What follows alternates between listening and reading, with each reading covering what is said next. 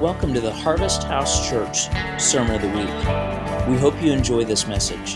For more information, you can find us at harvesthouse.live.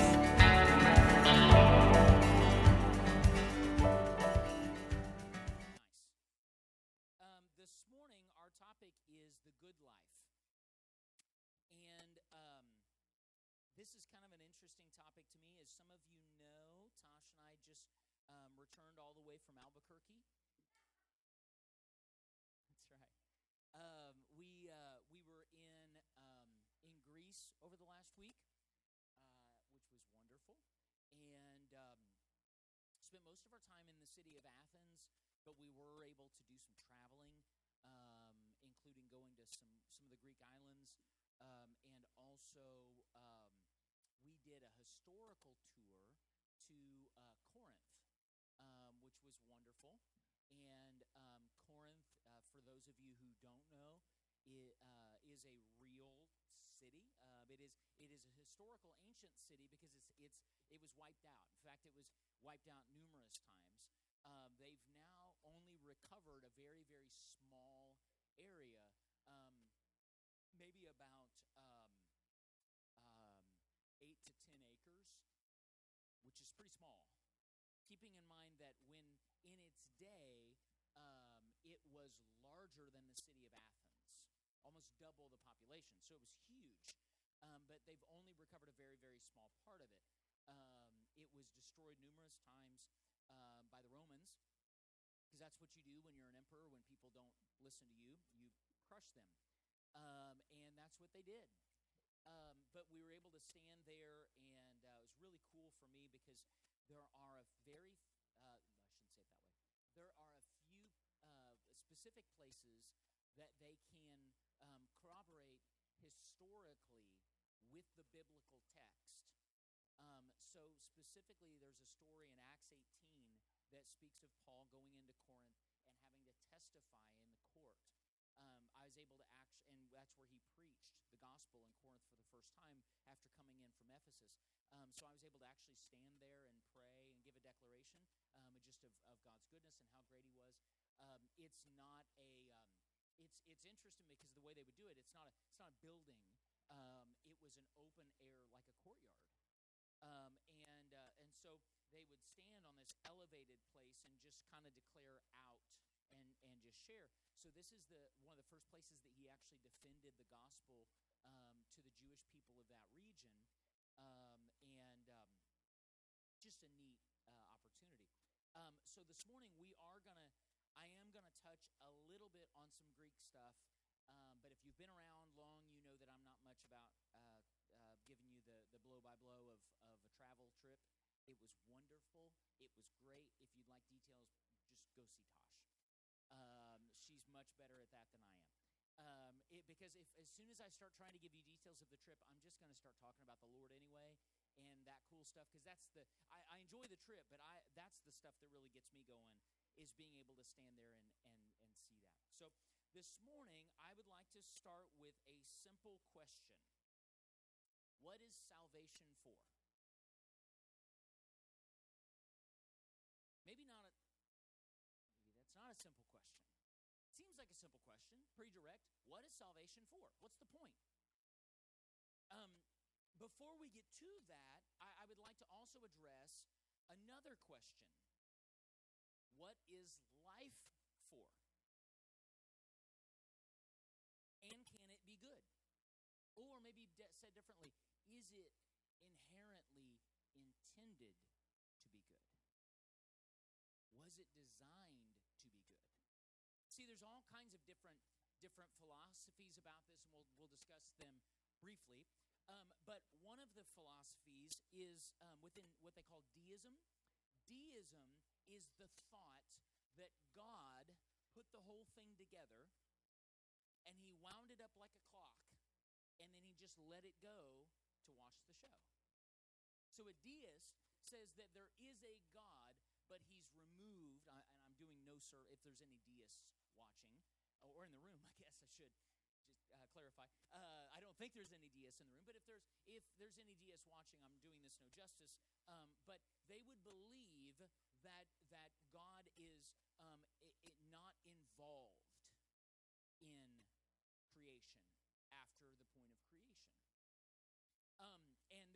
to him, this is where we get shows. Has anybody ever heard of The Truman Show movie with Jim Carrey, where essentially they're watching his life? There's others that I'm not going to go through every movie that's done this, but where you put things in motion and then others watch to see how people do. And even some of the thoughts of The Matrix are this way. There's lots of movies that have kind of addressed this.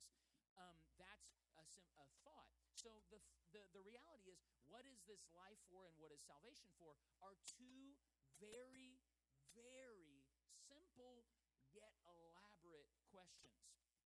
This is an age-old question and deserves much more time that we can give it this morning. Many men and women much smarter than myself have attempted to address it. But yet, in the next 45 minutes, I'm going to try to address it. The early philosophers, I was just in Greece, so you had to know some of this was coming. The early philosophers wrestled with this question for most of their lives. The three specific Greek philosophers, Socrates, who is credited with being the father of Western thought and being the first moral or ethical philosopher, was followed by his apprentice Plato, and finally by Aristotle. All of them tried to address this question. What is this for? Why are we here? These men were brilliant, of course, but Plato concluded in Platonism, that the meaning of life is in attaining the highest form of knowledge. The idea that he came from the form of the good, from which all good and just things derive utility and value. So what he ultimately said is, the point of life is, in its highest form, knowledge and understanding. So the purpose of life is to understand and to know. The challenge with that, because that had an incredible impact on the way we think. You realize most of our Western thinking, we might get to this, we might not. You do realize that most of our Western thinking about God, about life, and even about the afterlife was dictated by Plato, who was not a Christian or a believer in God. He was a pagan. In fact, they say likely he might have believed in many gods, but in most cases he gave no allegiance to any specific God. You realize that even our idea of heaven, Plato came up with that. The fact that we live in a three-tiered reality, hell is beneath us, earth is here, and heaven is above us, Plato, not Scripture. That's another topic.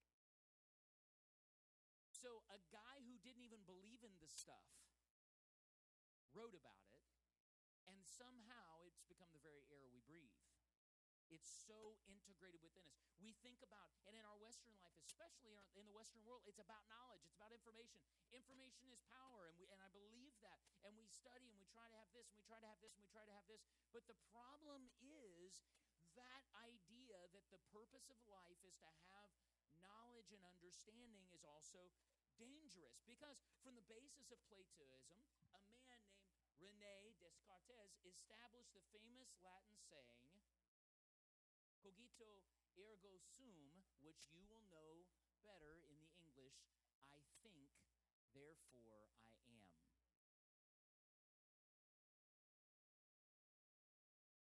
This is actually an incredibly dangerous framework for our walk with God and our humanity. This phrase is called the beginning of enlightenment. However, you realize that this phrase is when they say when enlightenment started. That's the foundation of enlightenment. However, by definition, it is the exact opposite of enlightenment. It was a framework that demanded that we define our life by our ability to reason and understand. I think, therefore I am. So my being is defined by my ability to reason and understand. Do you now maybe see why within the Western culture we run towards what we can understand? And when what we think we understand is threatened, we get upset. Why? Because we believe that it's not threatening our thinking, it's threatening our being. I think, therefore I am. So if somebody rips from you your thinking, you feel like they're ripping from you your being. This led us to a place of egocentric perspective. What God is always trying to do is to get us into the place where we move with His plan, with His heartbeat, with His divine flow of restoration and healing that has been moving since the beginning of time. And I think most of us would agree that this has very little to do with thought. Does you not being able to explain what happens in the afterlife prevent the afterlife from happening?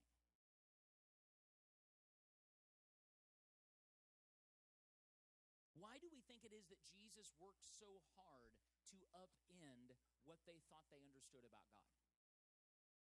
Because He was trying to prove the point that, yes, we are to understand. Yes, God wants to lead us into understanding. However, education is not the destination of the ascent of life. And by education, I'm not talking about university. I'm more speaking about the ability to know and to reason. Do you realize right now one of the greatest threats that people are facing is what they don't understand? In our country right now, the reality is your country, my country, is getting browner.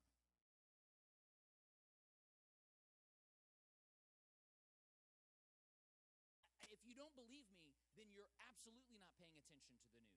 And I don't care which side spins it, whether the side that's telling them to get out or the side that's telling them they should come, or the side that's doing both. That side doesn't exist. But the reality of it is our country's getting browner. We're seeing immigration of people from all other countries. So the population is getting browner and browner and browner. And yet with that comes their cultures, and it's something that we don't know and understand. Yesterday, Tosh and I left the airport, and outside of the airport, I've never seen this before, but in the arrivals area, off to the left is where all of the taxis park now. I didn't even realize this. And there was a gentleman that was out in the grass and had his prayer mat out and was bowing and praying. He's a Muslim man, I have no doubt. And if I'm being very honest, it was striking to me. I looked over and just saw it, and I didn't necessarily have a bad thought. I just thought, wow, it's just kind of strange to see in public like that. And immediately I felt something just touch me and say, you're to pray for him. I said, Father, as he bows his knee, let your presence come upon him. Why? Because I want him to know the Lord. I don't care if God shows up while he's bowing to the east and praying. I want him to know the Lord and let God sort out the rest. But as long as I keep thinking that because that guy's bowing to the east and praying, that he's a threat, and immediately thinking, is he here to blow up a plane? Guys, we've got a problem. So what I'm telling you is, we've got to understand that it's the oldest tale in history that we fight what we can't understand because we think it's a threat to our being, not a threat to our thinking, but we don't know how to understand and separate the threat to our thinking from the threat to our being. So when he said, I think, therefore I am, I would say that's not the case. I would say you are, because you are, because you are, because you are. You are. You just are. That's why when people ask me to define God, my first immediate response when somebody says, who is God? I say God is relationship. Why? Because he's relational at the core. You can't separate him from his creation. So whether or not anybody ever accepts Jesus, God will still be relationship. Because he's relational. He's relational with everything and everyone all the time, and always has been, and always will be. He is interacting with everything. I couldn't be further from a deist. Now, I don't believe that God is up there like picking the plays. You realize that there are major players, and I'm not going to mention any pastors' names, who right now are part of what they call the Neo-Calvinist movement. The Neo-Calvinist movement says that the people who flew the planes into the Twin Towers on 9/11 were following God's plan. The reason is because they believe that God's in control. And if God is in complete control all the time, God has to be equally in control of the evil as he is the good. You see how that's dangerous. So this pastor, and pastor's one of the largest churches in the country. This isn't like an outlier. Actually was writing in a blog about saying that a young woman that he counseled with, that was 10 or 11 years old, both of her parents were killed in the 9/11 attacks, and she said, "Did God kill my parents?" And he said, "I'm sorry to tell you, yes, he did." Because in his mind, he has to believe that God's in complete control. It's called dual predestination. Everything has been ordered. God already knew what you were going to do, what your life was going to be like, and believe me, it's in us more than we'd like to admit. When you get in a car accident, don't you say, "Well, God knew this was going to happen, and it's all part of his plan"? How many times, I guarantee you, people looked at what happened with Linda and say this was part of God's plan. I'm here to tell you it was not part of God's plan. That's just not part of God's plan. Now, here's the beauty of how this works, though. God is in power always. God has all authority. God is not pulling the puppet strings. God has all power, so he can take anything, all the darkness and the evil that we bring to the table as human beings, because we do bad stuff. And he can absolutely use it and make beauty out of it. But because of our desire to rationalize and explain, we then turn that into God is up there pushing the buttons and pulling the strings. Do I think that God is using what happened with Linda? Wake up. Yes, he is. Do I think he was there? Absolutely he was.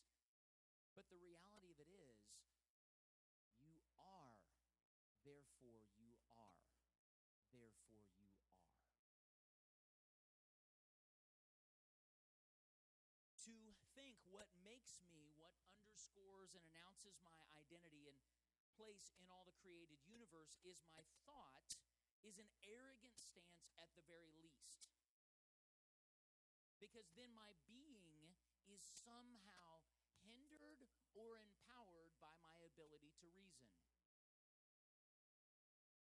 Some of the people who understand God the best are the people who have never had an education and can't quote a scripture.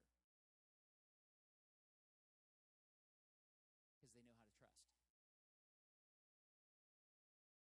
This stance then propagated what we know as personal salvation. Has anybody ever heard that term? The question we ask people is Jesus your Lord and what? Personal Savior. We ask people, have you ever made Jesus your personal Lord and Savior? What that phrase came from is this thought. And it's something that's really interesting to me, and we don't have time to get into it, but it was always viewed as us stepping into something that was already happening. The early church, the apostles, Jesus, all the Jewish leaders, they didn't teach personal salvation. Not that God doesn't leave the 99 and find the one. Of course he does. Of course it's personal because I have a relationship with him. But personal salvation, it changes the framework. It would have been a phrase they wouldn't have been able to reckon or understand, because their thinking wasn't that we each have our own personal river, is that we each are getting in the river. God's river is the flow that's been happening since the beginning of time. So when I accept him, I now don't have my own personal river between me and God that I've gotten in. I get in his river, and now I'm in the same river as everybody else that's ever been in the river. Does that make sense? So that's why the whole thing is communal at the very heart. Why? Because God is relational. He's always been relational. There's never been a time when he wasn't relational. So when you see this, that it really becomes an exaggerated philosophical view of individualism that in the West has actually done more harm than good, which is where we say things about like, one of the highest accolades you can have in our country is to be a self-made man. Is that right? as a business person, one of the highest accolades you can have is, I did this. I'm the one who went to work every day. I did. Why? Because individualism is pervasive within our society. And I'm not saying that it doesn't require your individual effort or sacrifice or whatever. Of course it does. You can't wait for anybody else to do it for you. I'm not suggesting that. But I am suggesting that done well, it's supposed to be communal. Because the problem is, as soon as you think you've done it on your own, you're also unwilling to extend or to offer any of the rewards to anyone else. If you think you went from poor to rich on your own because you pulled yourself up by your bootstraps, you're not going to be very willing to give to those who also are now at that moment poor. Why? Because it's my money. I went to work every day. I'm the one that accumulated this. I had nothing and now I have something. And the walk of Jesus is not that. It's never been that, and it's never going to be that. In fact, I would say that that is possibly one of the most counter-Christ-like narratives in our entire culture. This misappropriated individualism has been the source of depression, isolation, mental illness, ultimately rage, anger, and violence in our society. Why? Because it's me against them, and anybody else that isn't like me is my enemy. For the modern Western world, the good life has little to do with virtue. We live in an age of ethical poverty.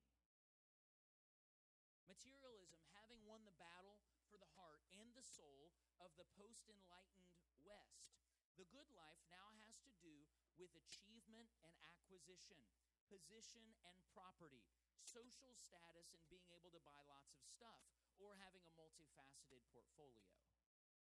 So when we say, what is the American dream? Life, liberty, and the pursuit of happiness. That's the good life, is what most of us would say. And I'm not against any of those things. But I would like to also be clear that that's why when we look at people who live in Africa and don't have anything, and they're happier than we are, we get confused because we just want to go buy another jet ski.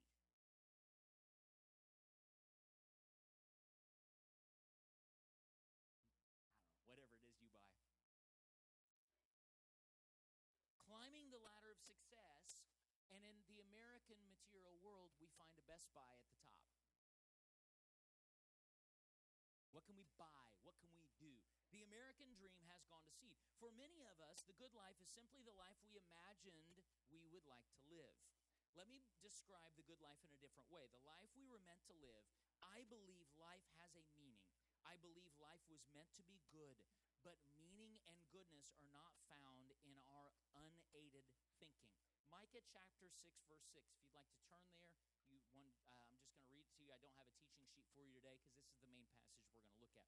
Micah chapter 6, verse 6 says, with what shall I come before the Lord and bow down before the exalted God?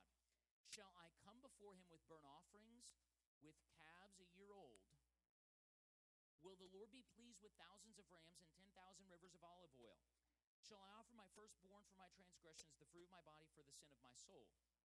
Now, let me just remind you, everything he's just mentioned is the way that in the Jewish world they were taught they attained rightness with God. So maybe another example it could be is, God, how should I come before you? With repentance, with confession, with worship, with believing the right doctrine, with quoting scriptures, with tithing, and with church attendance. I'm trying and I'm grappling with the thought or the ability to give you a fair comparison, but that's essentially what he's talking about. And it was the thing that was ordered by God in the first place. So what he's defining to them is, this is how you believe that you're atoned. And he's saying, God, is this how you want me to come before you? Is this what is pleasing to you? Will the Lord be pleased with this? And the Lord responds, he has shown us what is good. And what does the Lord require of us? To act justly, to love mercy, and to walk humbly with the Lord your God. That is the good life. That's what it's for. That's what it's about. So when we say to him, God, I want to live a righteous life. I want to live a good life. I want to live a holy life. I want whatever our description is. And we say, so does that mean that I need to because everything we've been taught has been within the framework of religion. And really the framework of religion is a system that says you do these things and now God is no longer angry with you. Is that a little bit fair? You do realize that religion starts with one singular basis, and I don't care what the religion is. It's the basis that you're separate from God. How do you get reconnected? That's the central theme of every religion that's ever existed since the beginning of time. You're separate from God. How do you get reconnected? So then it tells you, it tries to form the bridge in between the two of how you get reconnected. And in some religions, it's that you eat fish on Friday. And in some religions, it's that you pay a tithe. And in some religions, it's that you attend church or that you raise your hands or you don't raise your hands or whatever it might be. Some religions, it's that you bow 3 times a day facing the east and pray. But every religion has the common theme. The interesting part about that is that God's never been religious. Because he's never been separate from you. So he's never needed a religion to reconnect creation to him because he's never been separate. So what happens is he says, let me remind you what goodness is. What the good life is about is act justly, love mercy, and walk humbly. This is the good life which God calls us to through the prophets and makes possible through Jesus Christ. I've written a redefinition of this. A life of doing justice, working with God to make a right world make right a world gone wrong. That's what justice is. And you realize that justice is the primary, prominent, overarching theme of the entire Bible story. Justice. You realize that we have the first God ever in history. This was what made the Hebrew people so unique. God, the God of the Hebrews, was the first God ever to be the God of slaves. He was the first. See, the God was always a God of power, a God of might. This is why they would describe God as best they could in vengeance type terminology. Why? Because even the way that the gods framed the world was formed out of, there was a great battle. And in the midst of this great battle, the world came out of it. And that's why people also teach, do you realize that the whole thought that original sin, that the world was, you realize that that's actually a pagan idea. The pagan idea is it started with a great war between the good gods and the bad gods, and somehow the bad gods won, and out of that sparked evil that became the world. We then imported that into Christianity and said, we're all born into sin. The world's fallen apart. See, it's amazing to me, these little things that just get into our stuff. So what actually it is we're working with God to restore the world gone wrong. It's just that simple. There was sin that was introduced to the world. We then partner with God to make that right. Now, how we make that right is everything. It's in our intercession. It's in our worship. It's in our devotion time. It's in our giving. It's in our caring. It's in our being Jesus-like to the best of our ability. That is to act justly. And the reality is, God has always been on the side of the slave, the victim, the disenfranchised, and the left out. You will never, ever, ever, ever find God being the one who defends the powerful, the mighty, and the empirical, ever. That's what made our God so unique that they couldn't understand. Why? Because our God came in the flesh to show the world how powerful he was, and he climbed on a cross and died. Their gods came to the world to show how powerful they were in their stories, and they killed. Our God came and let himself be killed. This is what was so revolutionary. Zeus And all the other Greek gods, they were defined, their power and their might and their victory was defined by the fact that they could destroy anybody with lightning bolts. So guess why we've spent a lot of our life thinking God was going to destroy a bunch of stuff with lightning bolts? Because we've got a Zeus-looking God. I'm sorry, but the reality is Christendom has a Zeus-looking God rather than a God who looks exactly like Jesus. He's always looked like Jesus. He will always look like Jesus. He is self-giving. He is a God that is more interested in giving than he is than taking, and he always has been and always will be. So justice is always the arc of what God is doing, whereby God is always looking for the people who have someone else's boot on their neck and saying, I'm that person's God. That's the way this works. Second thing, a life of loving mercy. Loving to extend the kindness and the mercy of God we found in the gospel of Christ. That's the other thing we're supposed to do. We're supposed to love mercy. So let me ask you this. So are we supposed to be a people that rallies around the idea of what they call triumphalism, where we are defined by God coming and destroying and making right? You realize that I spent most of my life believing that Jesus came the first time as the lamb. He's coming the second time as the lion to destroy. First time he came to give himself. Second time he's coming. First time he come. Actually, what I said was the first time he came for us. The second time he comes, he's coming for his enemies. That's not God. He loves mercy. We're called to love mercy. Third, walking humbly. This radical countercultural life that flies in the face of all the other cultures. Humility. But this big question, what is salvation for? Not what is it, but what is it for? What is the big picture? Salvation is the restoration of all creation to God's original goodness. I'm going to say that again. What salvation is the restoration of all of creation to God's original goodness. That's it. That's it.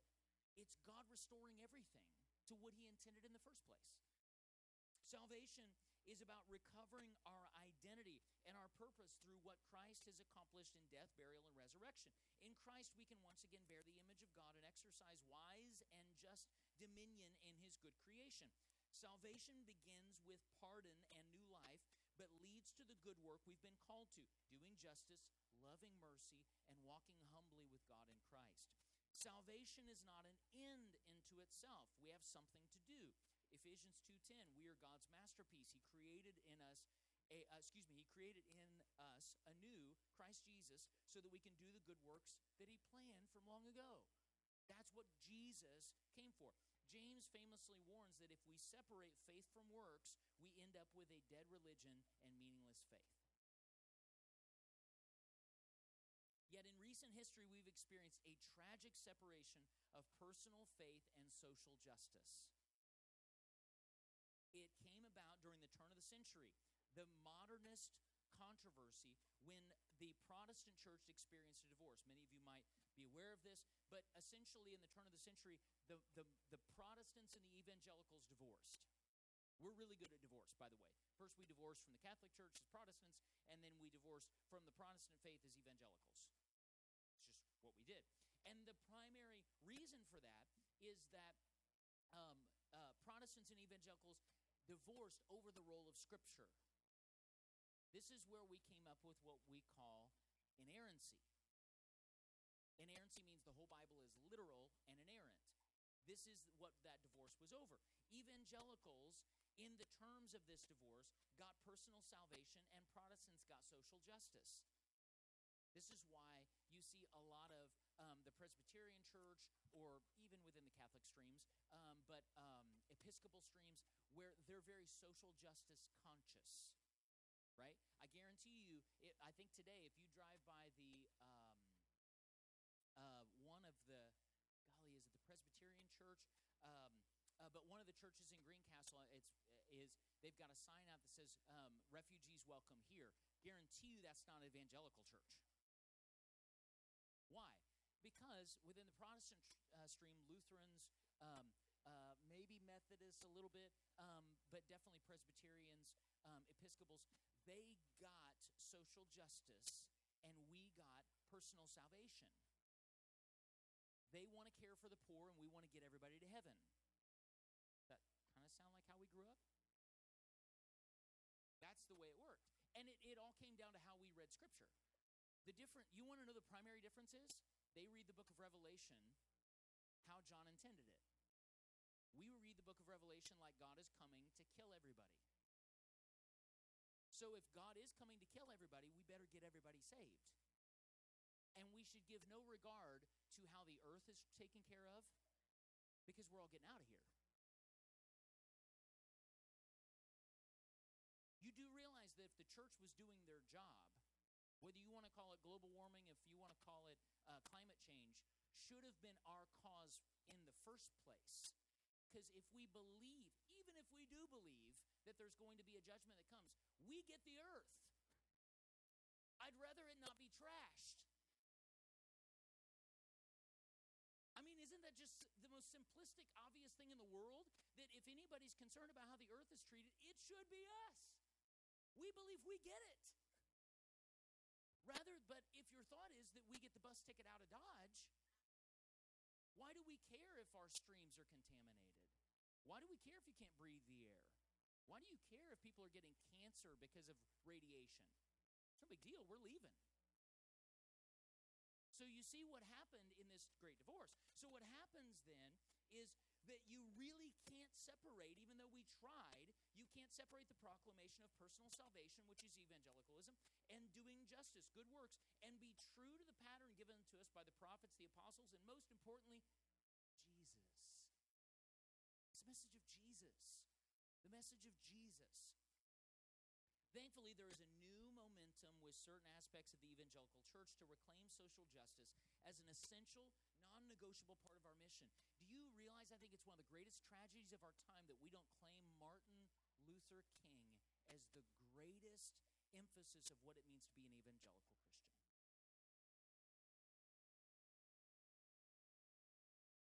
I think he is the greatest prophet, and I'm using the term prophet, that has existed in our country. And yet, by and large, people are kind of okay with him in church.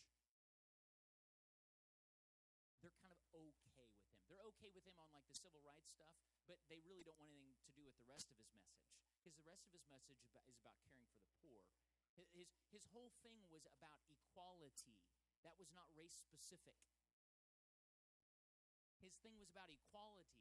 The most obvious was race and needed to be dealt with, of course, but it was also women's rights, and it was also taking care of the poor, and it was also that you weren't supposed to have a great divide between those that had and those that had nothing. That's what he was looking for, and yet in some wacky way, we don't even see him as a prophet. We just think he was a social guy.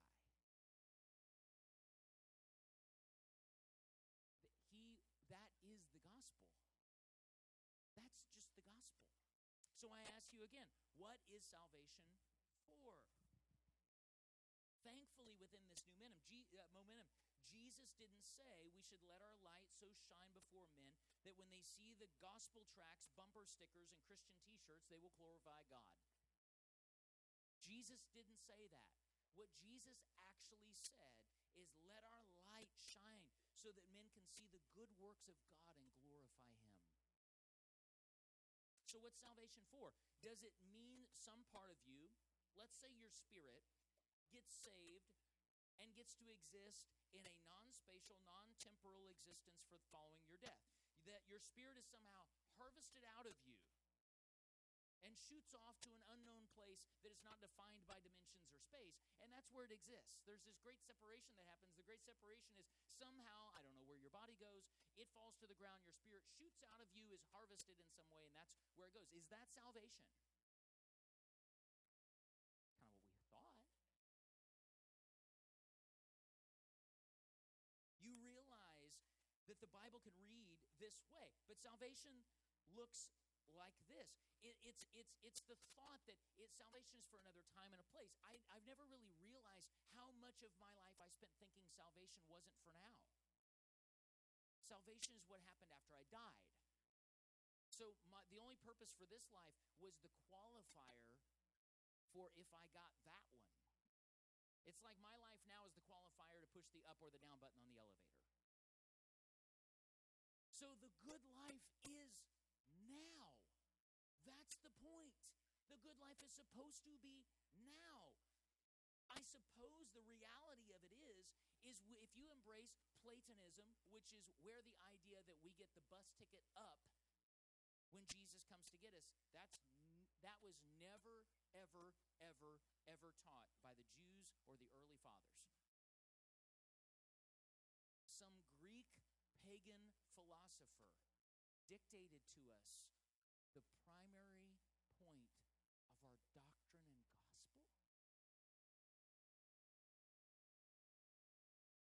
And so we think we get out of here, and that's what this life is for, is just like the trial period, the training time for what's to come.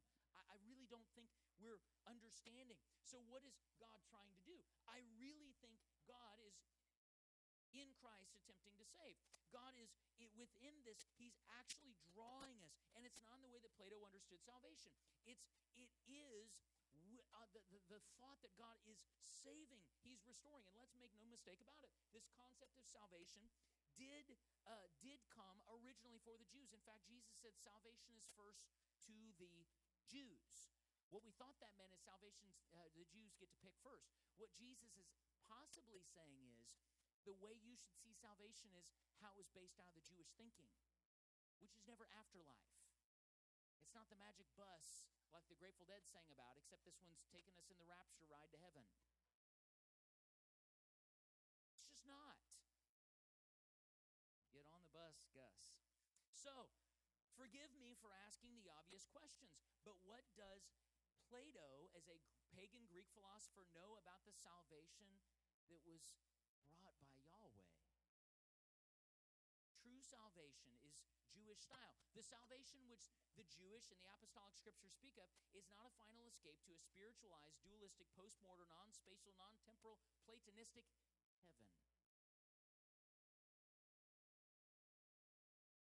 Instead, it is present. It is earthly and holds out hope for this world. This is why so many earthly elements are found within the salvation story.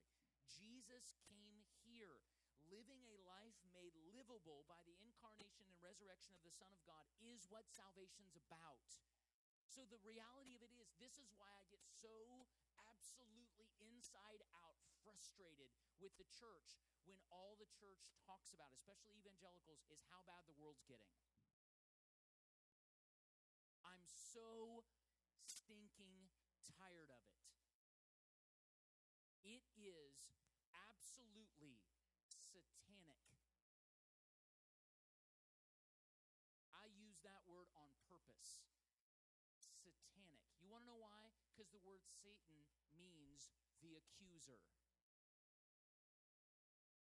We are living in an age where the church, the light bearers, the ones who are called to live in the light that the darkness can't comprehend, are in the business of looking around and trying to tell the rest of the light how much darkness there is, and accuse that the darkness is overtaking the light, and then pray as a last-second Hail Mary at the end of a football game that God's going to hurry up and get us out of here. It makes no sense.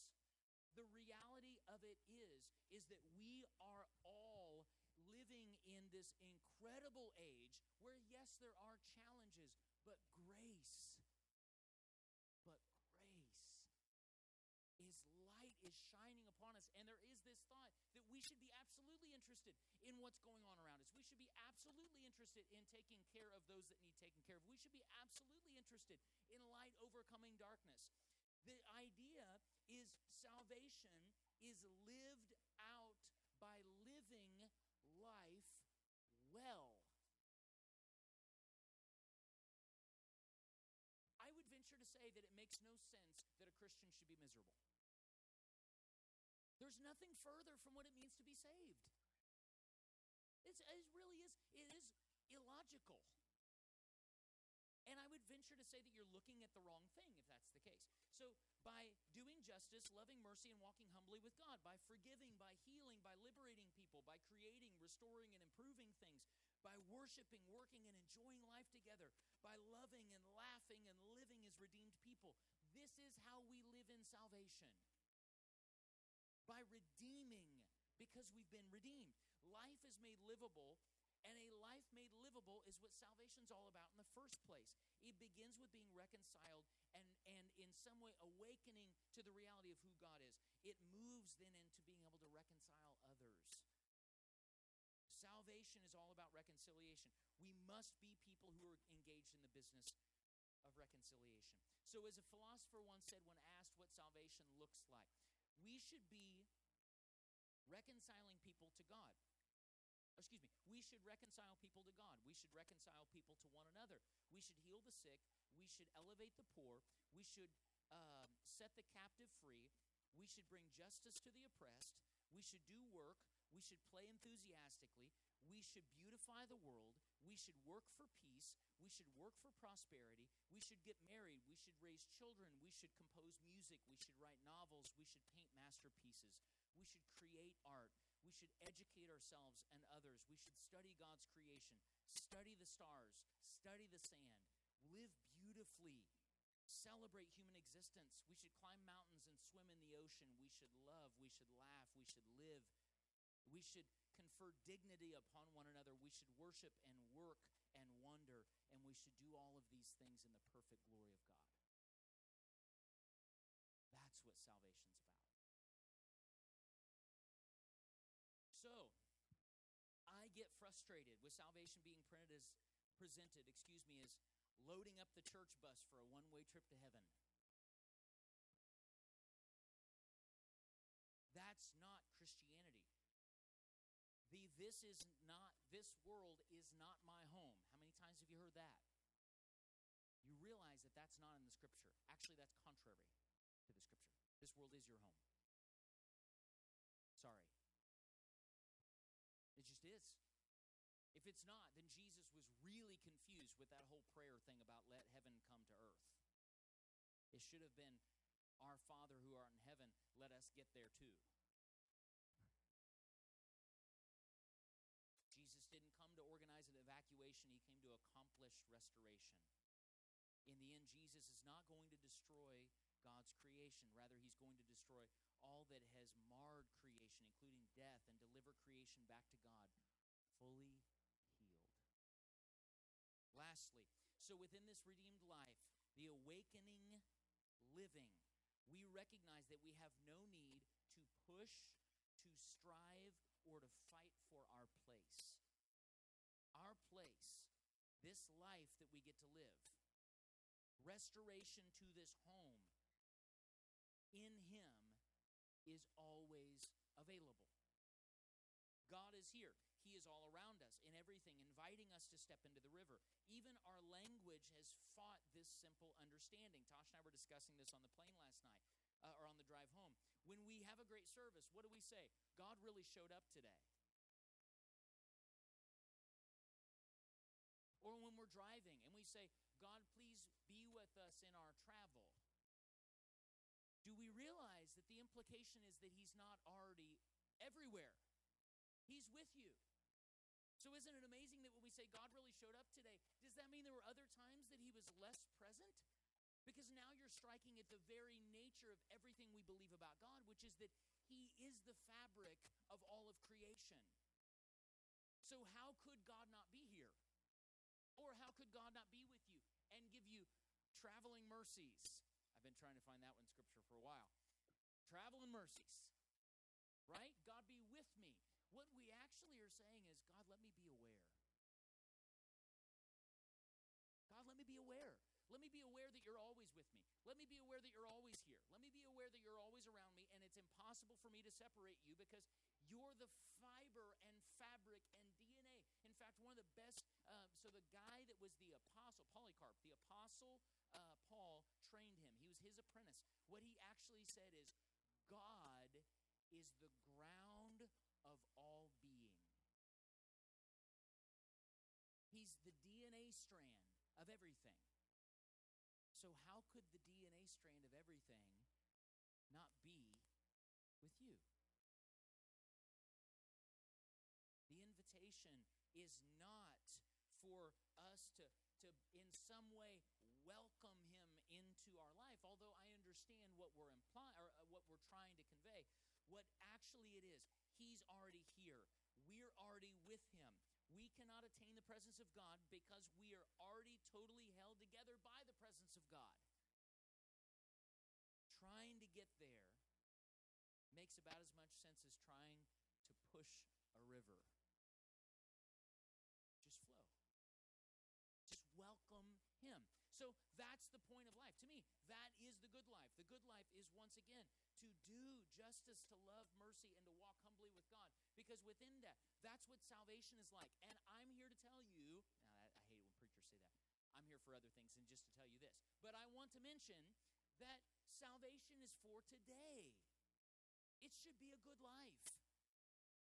It should be something where we're living and we're enjoying and we're embracing the beauty of what God is doing.